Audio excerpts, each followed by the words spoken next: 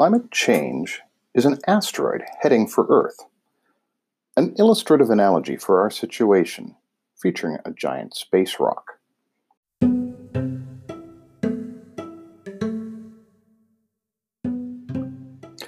Welcome to The Future is Electric, a techno-optimistic podcast associated with the Medium publication of the same name.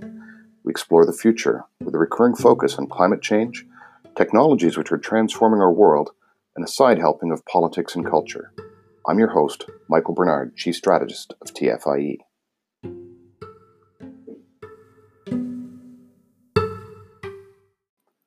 Let's just run a thought experiment, shall we? Suppose a nice big asteroid was coming for Earth. We saw that it had a 99.999% chance of hitting us. From the evidence, scientists figured that it massed a few tons.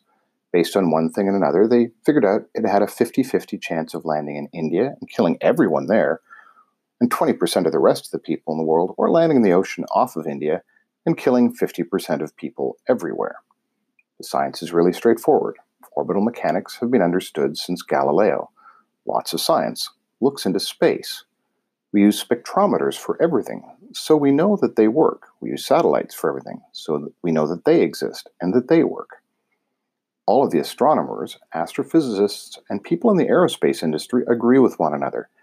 The asteroid is real, it's serious, it's going to hit us, and it's only a question of whether 50% of us die or 30%.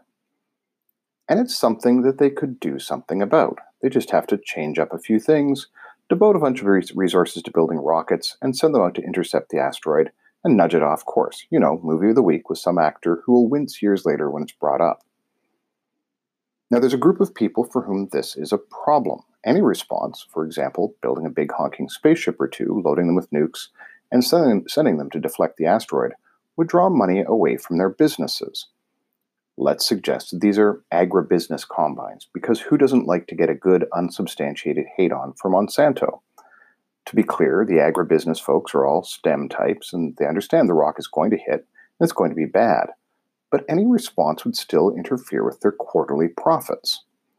And so for 3 decades, these agribusiness folks fund think tanks and pay aging crank scientists to spread asteroid doubt, to spread alternative conclusions, to say it doesn't exist or won't hit us, or that it will actually be great not to have India because once those 1.3 billion people are gone, we can send in new pioneers. They promote the work of crank economists, which happen to favor lots of subsidies for agribusiness, but none for anybody else under the name of, I don't know, why don't we call it libertarianism? And the asteroid is still coming, but the global response is pretty damned muted. The rock is still going to wipe out India and a lot of other people on Earth. But the agribusinesses know their stuff. After all, they fought to keep tobacco profits for decades after we knew those things should have been marketed as cancer sticks and only given to convicted axe murderers and pedophiles. And people are confused, especially in the richest country in the world, the one with the biggest media presence, the biggest military, and the head offices of most of the agribusinesses, and the various estates of the agribusiness billionaires. But it's still a democracy, and people vote based on how they view reality. Let's say it's all the leftists who love farmers, who vote for a notional farmers' party, who are really out on left field on reality. Let's say that only 65% of them even believe the asteroid exists, less than half of them that it's going to hit Earth, and the rest think it doesn't really matter if India is gone because they don't like curry anyway. And so despite the fact that most of them are going to die due to the policies of the Farmers' Party, they keep voting them instead of for, I don't know, let's call it reality is nice, let's keep everyone alive party. Wouldn't you maybe want to bicker a bit with these people who have their Farmers' Party heads stuck up their agribusiness asses, so that they would, vote based on a clear and imminent threat instead of the hog manure being spread by agribusinesses? Well, that's where we are. 35% of Republicans don't even believe that the climate is changing.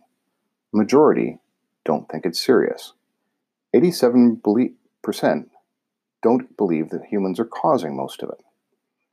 All because of fossil fuel interests and libertarian billionaires realized back in the 1970s that they were going to lose a lot of profits if the world actually did anything about it. They've been incredibly successful at this. I suspect many of them have broken their own arms, patting themselves on the back, and had to take a season off of golf in Mar-a-Lago.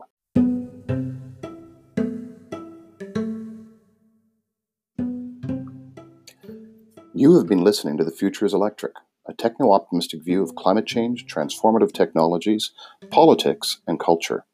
I'm your host, Michael Bernard, Chief Strategist of TFIE.